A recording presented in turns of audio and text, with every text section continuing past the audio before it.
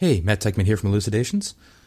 Before we get going today, I just thought I'd ask if you're a fan of the show to maybe go to our iTunes page and leave a rating and or review, and that way more people can discover it. All right, thanks.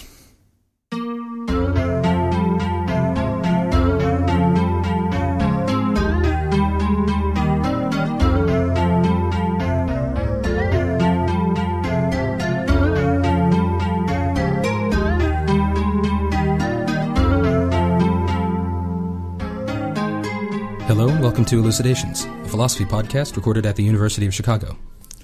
I'm Matt Teichman. And I'm Jamie Edwards. With us today is Mark Lance, professor of philosophy and professor of justice and peace at Georgetown University, and he's here to discuss anarchism. Mark Lance, welcome back to Elucidations. Welcome, thanks. Good to see you guys again. Why don't we just begin by talking about what anarchism is? Where does the idea of anarchism come from, historically? So the word, obviously is a negative word. You find it in Plato. Anarchism, so a rejection of rule. There's no arche in society, so it's a rejection of the legitimacy of organizing society around one group ruling another group. As a political philosophy, or more broadly social philosophy, it really arises in the 19th century and is seen positively as a theory of organization, and the theory that we should not organize ourselves by one group coercively ruling over another group, no matter how that's institutionalized in society, whether it's institutionalized around economic power or gender power or age power or political power or whatever, but rather we should organize ourselves through cooperative organizations that embody a kind of equality, in the words of the great 19th century anarchist Kropotkin, through mutual aid, through cooperative involvement in the institutions that matter to us. So there's different forms of anarchism historically that have arisen. People have different specific ideas about how you would do this, but the common core is as a kind of radical democracy, that legitimacy of a way of being together comes from our all participating in that from a place of equality and a place of cooperation and participation. I see. So I guess the driving idea there is that there's a difference between everybody cooperating because they fear retribution from a government authority and everybody cooperating because, that's what they want to do and that's what they're supposed to do. Right, exactly. Well, yes, and I actually think it's important to distinguish the second two. In a certain sense, in some very broad, abstract sense, there's sort of three reasons why a person will do something. Either because someone's forcing them to, or because they just happen to sort of want to, as an desire, or because they've decided that it's the right thing to do. And the first one, I take it, seems intuitively to anyone to be illegitimate. You're being forced to do something together with other people. The second just isn't going to always happen. We're not all going to have the same desires in any reasonably large society.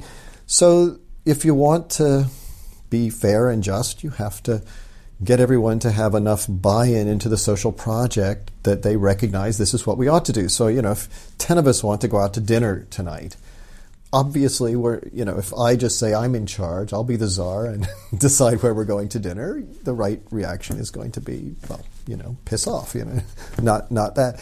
It's very unlikely that we'll just by pure chance all want the same thing.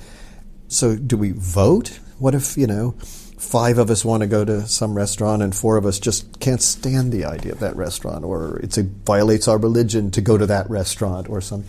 Does the majority get to just decide? Well, then, no reasonable group going to a restaurant would decide like that. You talk about it, and someone would say, well, I keep kosher, and someone says, I'm a vegetarian, and then someone says, and I hate this restaurant. And so we find something that we're all, we talk about it. And that's the sort of model of how you get to social coordination in a way that's non-coercive. And in one way or another, any anarchist theory is going to try to scale that up as far as it needs to be scaled up to have a society and make do with that sort of organization that you find in groups going to lunch or groups of housemates or churches or clubs or any place where no one really has the authority to force someone to participate, you'll find these modes of organization already operating. So this is one of the themes that a lot of anarchist writers want to talk about, is that granted we have, states and billionaires and sexism and armies and all of this, but in our daily life, in a huge range of cases, we're interacting with one another in a very different way, in a way that no one has real coercive authority over anyone else. Now, this can be there's more subtle forms of that, but by and large, if we want to have a church together, I can't make anyone come to the church. Even if we've designated someone as the minister, if he doesn't get buy-in from his parishioners, then he's just a guy standing on a soapbox chanting. So, we all have practice at modes of cooperation that aren't authoritarian. We just sometimes forget that there's actually historical precedence for letting those be the sole form of organization. So many people are dissatisfied with the way their political leaders exercise authority. Mm-hmm. And some people think we need to vote better people into office, or we need to more radically form a new political party such that we can have authorities that are responsive to our interests rather than the elites they serve. But with anarchy, there is an opposition to the state itself. So something like the solution I just suggested is inadequate. Could you say more about why the state itself is a problematic entity? Sure. So there's 2 points. One is sort of more specific and the other more general. So specifically, first of all, anarchism, it certainly opposes states in one sense of state, doesn't oppose large-scale organization, but so we could quibble about what exactly a state is. But in their current form, any of the forms, Western so-called democracy or totalitarianism or religious states, all of these we want to reject. But we're not just rejecting states. We're rejecting all structures that serve in whatever way to give one group of people a kind of institutionalized power over another.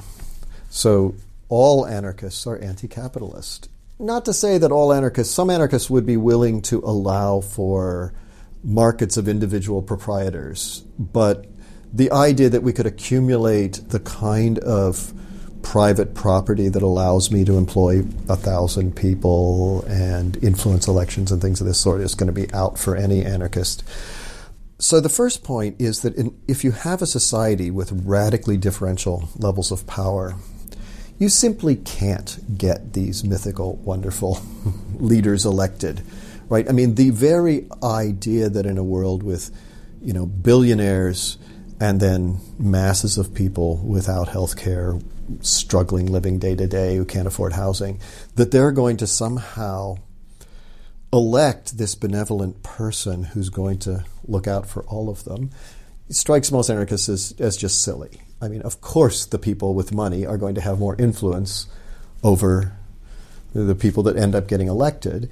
They may have to, do some work to get them elected, but once they're in there, there's differential access to them. So just as a sort of prediction, this idea of wonderfully benevolent people being systematically selected for by some system embedded into a system of radical inequality strikes anarchists as a pipe dream. But yes, even if we imagine that we could somehow magically, reincarnate, Jesus and Gandhi and Martin Luther King and whoever else, and put them into a little tribunal and give them power over all of us, we still wouldn't be happy with that. Because, and this is a very crucial kind of aspect of anarchism that emerges over time, is a vision of who the individual is, right? So, often anarchism is posed as preferring the individual over social organization, and I think that's ultimately just the wrong way to think about it. Anarchists want to reject both the kind of individual that emerges under an authoritarian sort of state, who's going to be essentially a follower, someone who does what they're told. And again, that's completely independent of whether the person telling them what to do is telling them good things or not. But, essentially this is a model of a child being told what to do by a benevolent parent. So we want to reject both that model of human life for the individual and the kinds of social organization that go along with constructing that sort of psychology, that sort of relationship to life. And so the suggestion is that it's part of being an autonomous and valuable human being that you take part in the decisions that affect you, that you not delegate your autonomy and your humanity to someone else who will set up the rules for your life, again, even if they're doing it in a sort of really, really nice way. So, anarchists are committed to the idea that we become the kind of people that humans are capable of becoming only by participating in their own governance. And governance here meant very, very broadly from decisions about your sexuality to economic decisions. So in the economic workplace, the anarchists believe that everyone working in a factory should take part in the decisions about how that factory is going to be run. It should be run by council of all the workers. And to say that Jones owns the factory ultimately comes to the claim that Jones has a right to tell all the other workers how to spend however many hours a day they are engaged in productive activity. And our view is no, that's just translating into the economic sphere the idea that there's some king that gets to tell us what to do, and we reject that. This is very interesting. So the importance of a person being directly involved in the decisions is not just a pragmatic consideration. If you don't do this, then it's going to open the gate for people to come and make decisions for you, and you'll be dominated and so on. It's actually a view of what it is like to live a good life or a full life or a meaningful life or something like this, to be directly involved in making decisions about yourself, the community around you, your organizations. Is that right? That's right. I mean, at the very least, that's the way I see it. I mean, that's a view I'd want to stand behind. I think that view is, in fact, pretty consistent across the history of anarchism. Certainly not every prominent writer under the label has made that argument. Some do it just in pragmatic terms. There are also anarchists who are sort of thought of as individualist anarchists who mostly talk in terms of just leaving everybody else alone.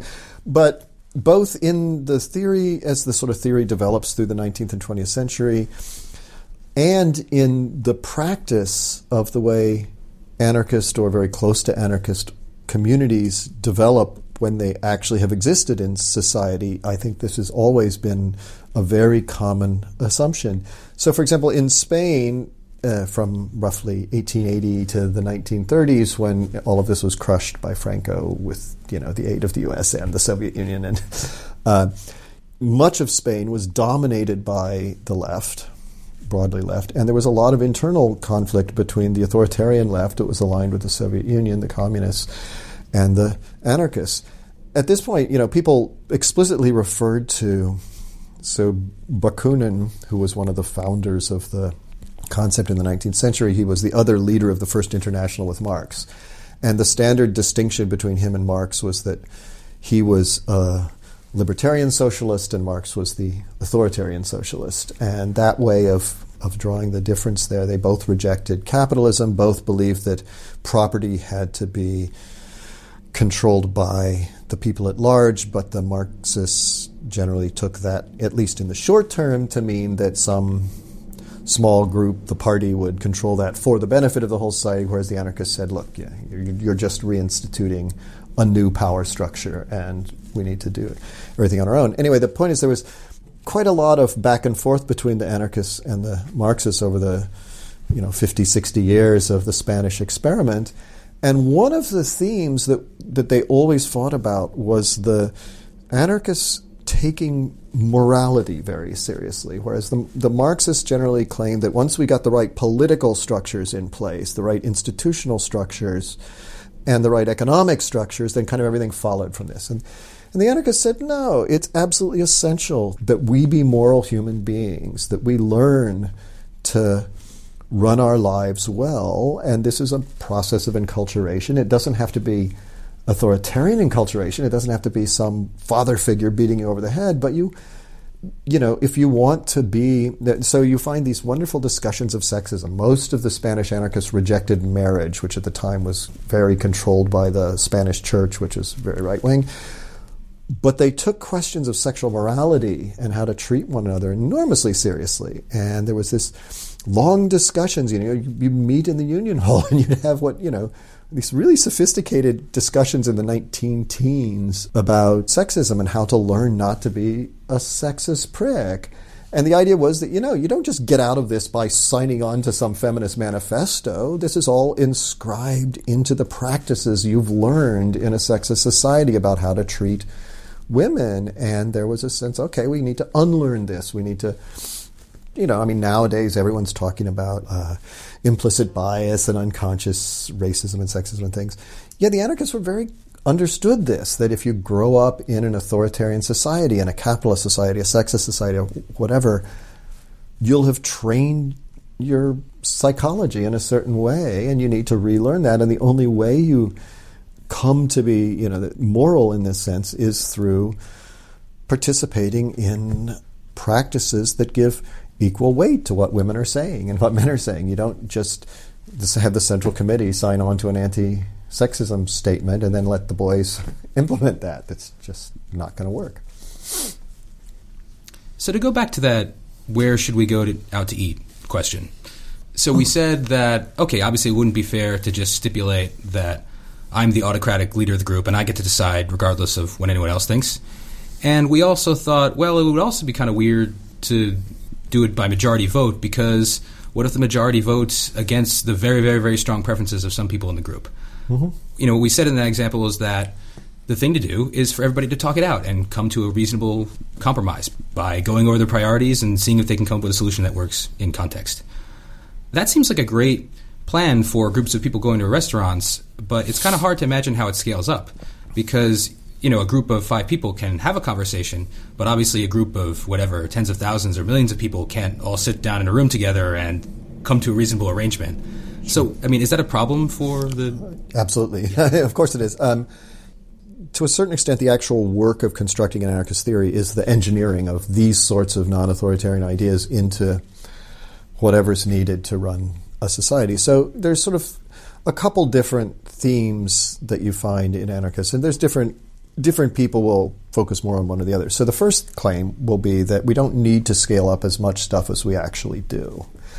There's always, and I take it any anarchist, a preference for localism. If a decision can be made locally and doesn't fundamentally affect anyone else, then make it locally. We don't all have to have one educational system or whatever, one food production system. Okay. It's a view of anarchism that capitalists have foisted on us, the idea that growth is always good. Growth isn't always good. It's not always bad. We're not primitivists in the sense that we think, we should all go back to being hunter-gatherer bands. But, for any given bit of growth, it's an open question whether this is conducive to human flourishing or not. And so, to some extent, most anarchists envision a society that would be more centered around your local community, your local group, probably have a bit smaller population and less, stuff. But where you draw that line is hard to say. And of course, some decisions are obviously going to affect large groups of people. So the typical sort of starting point is to build structures that allow for a kind of federation. So maybe we have our little town meeting with 50 people where we talk through some issues. We send a representative. Now, this is a very different sense of representative than someone in the House of Representatives. That is to say, we don't elect someone who then goes and does whatever they want to do for some fixed period of time and hence becomes subject to all kinds of forces. Rather, they're merely a spokesperson for us. So they go to a group where 50 of these groups of 50 people have sent one representative. They have a democratic discussion. This person will have been empowered by our group to make certain kinds of arguments, to push certain ways, maybe to make certain compromises if necessary. And then they come back to us for ratification of this. And so there's a constant tying back to the original group. And then you can have as many levels of that as you need. Again, granted, this is time-consuming. It's not as efficient as having a dictator just decide things. So you'll want to have as few decisions going on at the higher levels as possible. But through that process of federation, you keep letting people merely be the temporary spokesperson for the will of the underlying group that they represent in this sense.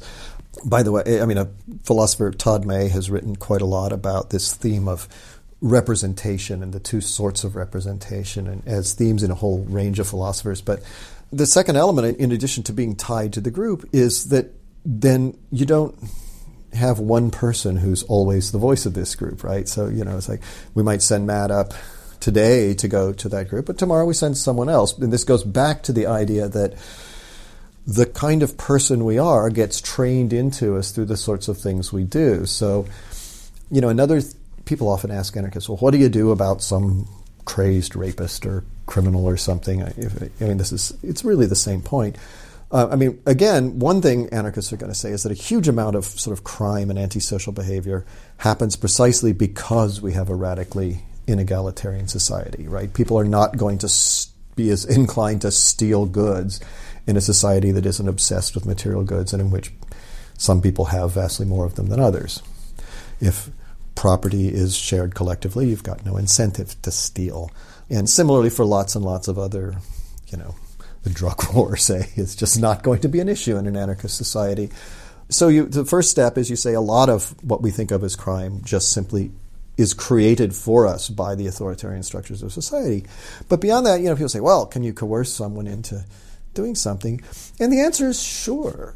Anarchists are not necessarily pacifists or people who believe that you can do whatever you want. If someone, for whatever reason, is behaving in a destructive way, assaulting their girlfriend, say, anarchists can deal with that in everything's on the table. The same things that are on the table for the state.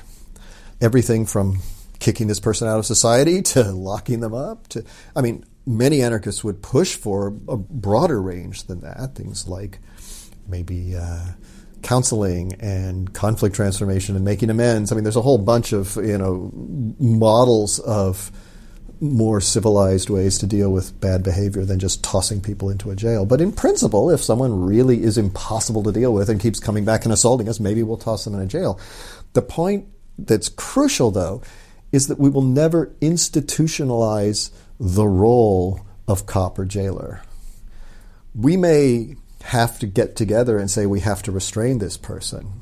But that doesn't mean that, your job in society now is to be the cop who goes around and restrains people, because that then constructs you as having a certain kind of institutionalized power over me, as opposed to just the society saying, geez, this has got to stop. So the key is that we never are going to try to institutionalize hierarchical distinctions in us. Again, similarly, we, of course, will have some division of labor. You're not going to be an expert plumber and an expert surgeon and an expert everything else. Who was it who said this? I think it was actually Kropotkin, I forget, but someone said, do you believe in authority? He said, of course I believe in authority. When I want a new pair of shoes, I'm going to defer to the authority of the cobbler. And when I'm sick, I'll defer to the authority of the doctor. But this is earned expertise. And what you don't have is the idea that because you're a good doctor, you get the sort of economic power that lets you, run the AMA and decide who else can learn to be a doctor. No, your goal has to be always to spread your knowledge as much as possible and to share in these. So one defense of a strong authoritarian state is the Hobbesian one, that people have a lot of nasty qualities, and if you don't have a state regulating that, it's going to be a war of all against all. Right. So you started to touch on this, but I would invite you to say more.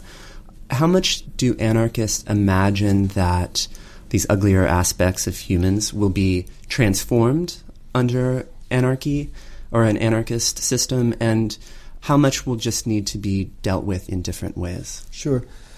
There's different views on this to some extent. So if I could trace this a little bit historically, so, again, mentioning Kropotkin was the big foe of Hobbes, and he actually went out and studied what they called at the time primitive societies, but non-industrialized roving bands and things. And he found, as a sort of generalization, I think it's still perfectly well assumed, they tend to be vastly less violent than states do.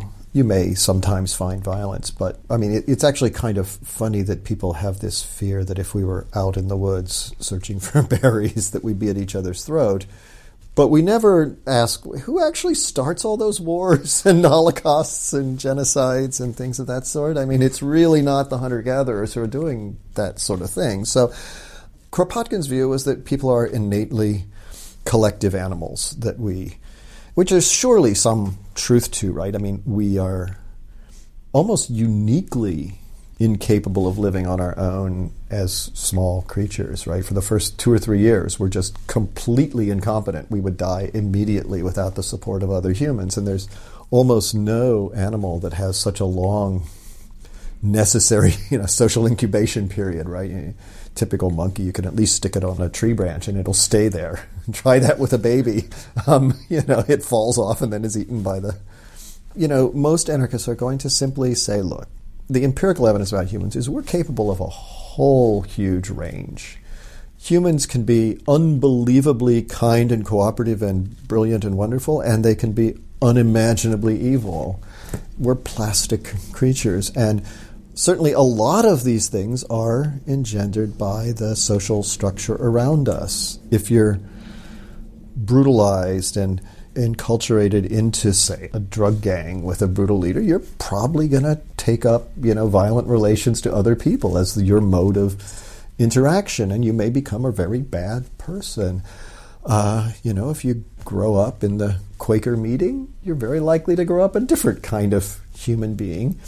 So, most people these days who want to develop anarchism don't want to base it on any kind of idea of fixed human nature, that humans are just a certain way. What we are, if we have a nature, is that there are certainly ways in which we have tendencies to be cooperative, but we can sometimes be competitive. And our view is that we should together, cooperatively, encourage the best in each other and make ourselves into the best people we can be.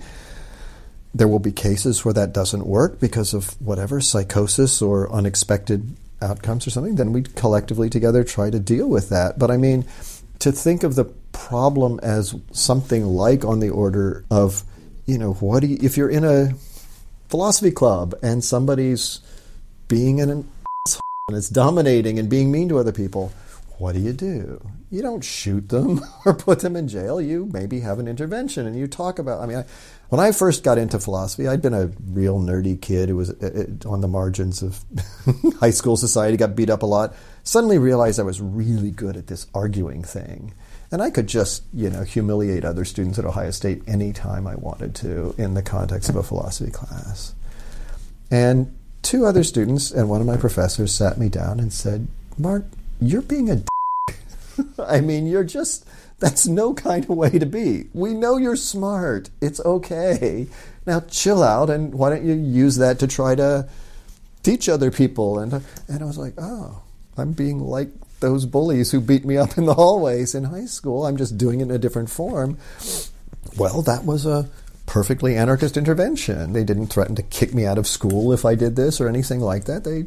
We talked, and they explained why I was being a jerk. And so I don't mean to make it sound all Pollyanna. There's very hard cases, and figuring out how to deal with people who are, say, being sexual predators in political organizations is a very, hard problem.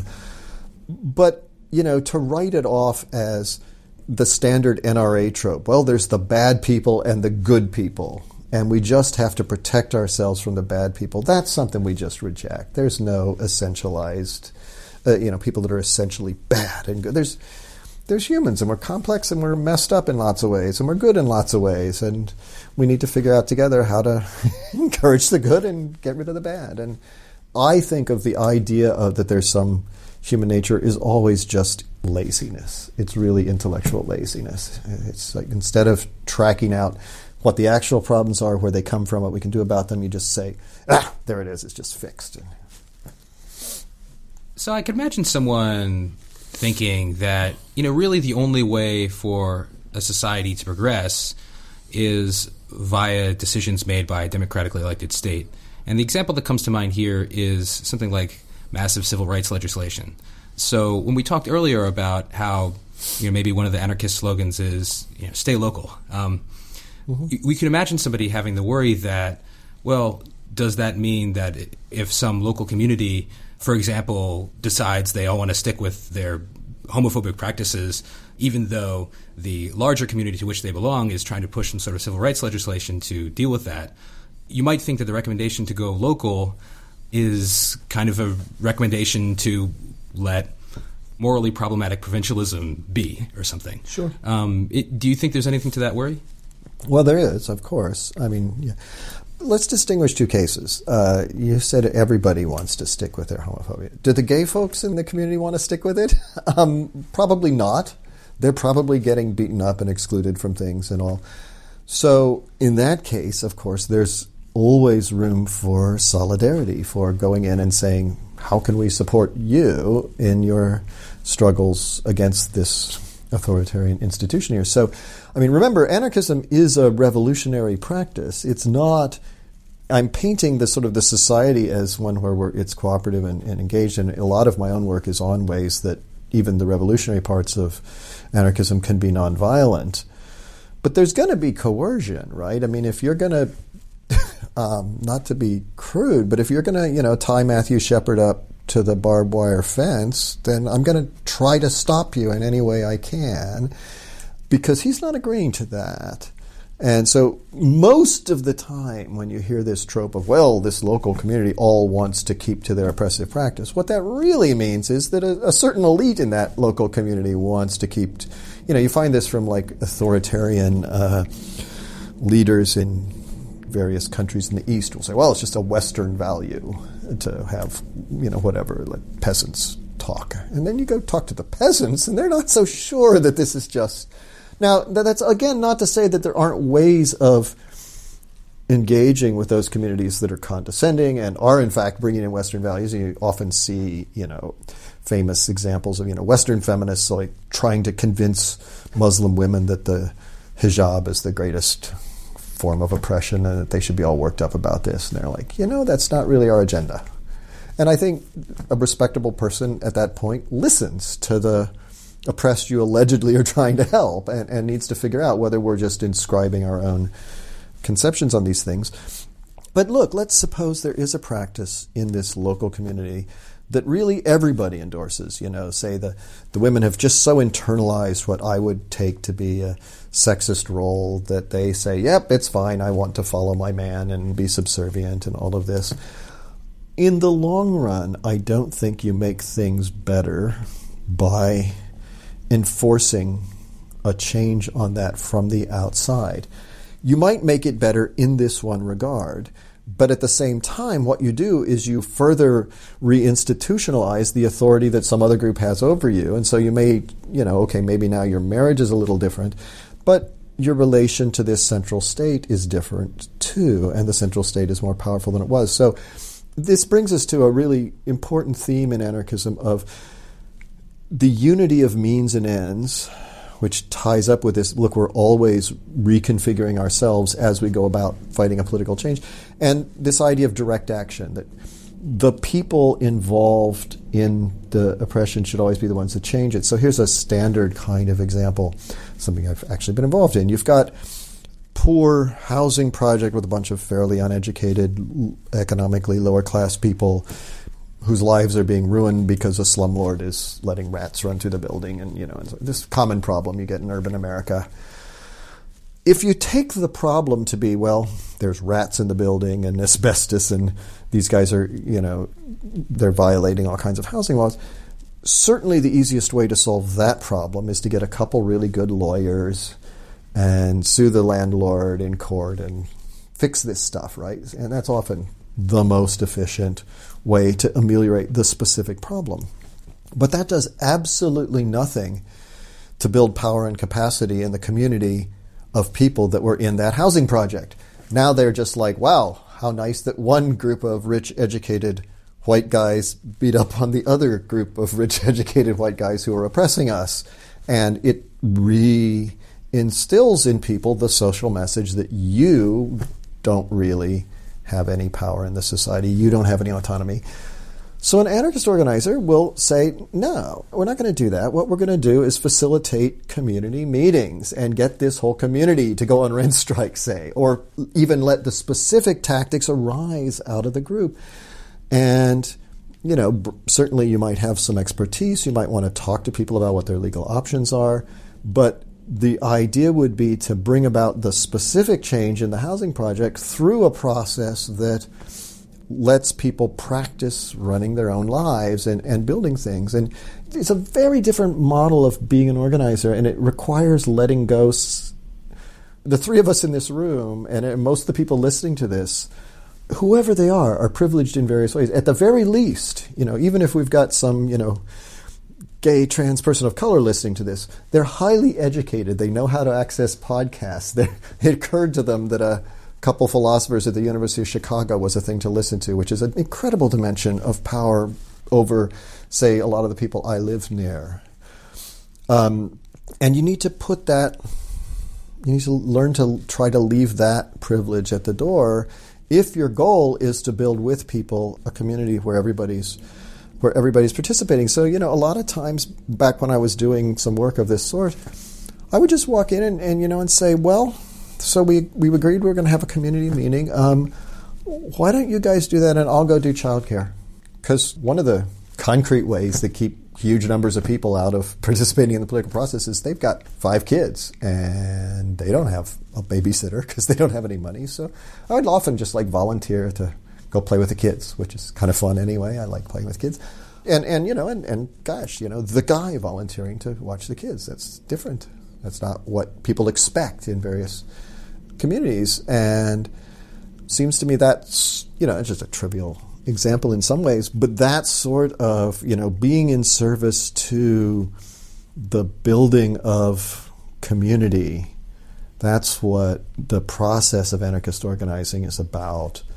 And of course you need to accomplish some things along the way or people are going to just go back to the habits they're used to. So, we better do this competently in a way that actually does fix the damn apartment building. But boy, if you give people the sense that they can stand up to the landlord on their own, that's a vastly bigger victory than just fixing the plumbing is.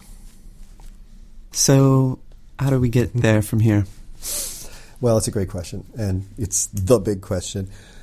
Everything we've been talking about, to my mind, and certainly not every person who's been an anarchist through history agreed with this, but everything we've been talking about, to my mind, tells you that one answer can't be right. We can't do it all with the one big revolution where we destroy the state.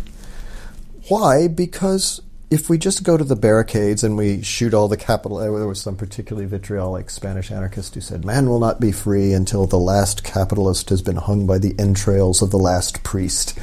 And it's like, okay, you understand in that context why someone would say this, but, after you've disemboweled people and hung people with their entrails, I'm not sure I'm going to trust you a great lot. I suspect we might be a society of sociopaths at this point. So, and I actually think if you look at revolutions that happen, so, for example, the South African Revolution is a great example. Unbelievably progressive. It was run by this huge coalition of people with different political views, different racial groups, different economic backgrounds, all operated around democratic principles. They have the most progressive constitution in the world. And yet, bottom line, it's a one-party state now, de facto, and it's a state that's willing to open fire on protesters. And why is that? Well, because there was this sense they won. We're in charge now. But the notion of being in charge was still a sort of legitimate conception in the way people thought about running society. I mean, that's a very crude portrait of South Africa. There's a lot of South Africa is nowhere near as bad as people make it out, but in some ways I picked that example because I think that was one of the most successful revolutions in the history of the world and happened with the least violence. And, you look at revolutions and the thing that comes after never lives up to the ideals of what went before. Because what you've got are a bunch of people that gained all their skills and all of their understandings under the old regime, which was authoritarian in all of these dimensions. So my own view is that, a gradual process of building alternative direct action, directly democratic, deliberatively democratic, that is, we argue about what to do, not just vote on what to do, cooperative, non-hierarchical organizations, and we have to let those expand. The IWW, the Radical Anarchist Union that still exists but was very big in the first part of the 20th century in the U.S., their central slogan was "Build the new world in the shell of the old." Or if you look at this period I was talking about in Spain, what happened was that the general part of society that the radical unions started running just kept growing and growing and growing. So the Spanish Revolution that happened before the fascists came back and crushed everyone took about a week. Basically, people just said, yeah, we're done with this state when an election was stolen. And they already knew how to run businesses and courts and families and every aspect of society because they'd been practicing for 50 years and built this capacity in themselves to sort of opt out of the authoritarian structures of the state. Probably my favorite anarchist quote is from a very early anarchist, Gustav Landauer, who was actually a sort of Christian anarchist, and I can't remember exact wording, but he said, you can smash a chair or a pane of glass, but it's the crudest fetish to suppose that the state is something that can be smashed. The state is constituted by our ways of interacting with one another, and it will cease to exist when we learn to contract other ways of living together and being together in different ways. So to me, anarchism is a long process of building alternatives in which we gradually make ourselves better and then make it possible for us to build better organizations, which makes ourselves better. There may well be points at which, the fascists come and try and crush us, right? COINTELPRO tried to destroy things along these lines that the Black Panthers were doing and succeeded. Franco crushed Spain. So we may need to defend ourselves at various points. I mean, whether violently or non-violently is another independent dimension of this. So it's not to say that there won't be fights with power structures, but the fights are never the fundamental point. It's the constructive building of alternative egalitarian institutions that's the point. And the rest of that's just defending what you gain. Mark Lantz, thanks for joining us again. Oh, it's my pleasure. Thank you. If you have any questions about today's episode, give us a holler on Twitter at @ElucidationsPod. And as always, you can post a comment to our blog at Lucian, that's Lucian, lucian.uchicago.edu/blogs/elucidations. On the blog, you can also explore our full back catalog of previous episodes. Thanks again for listening.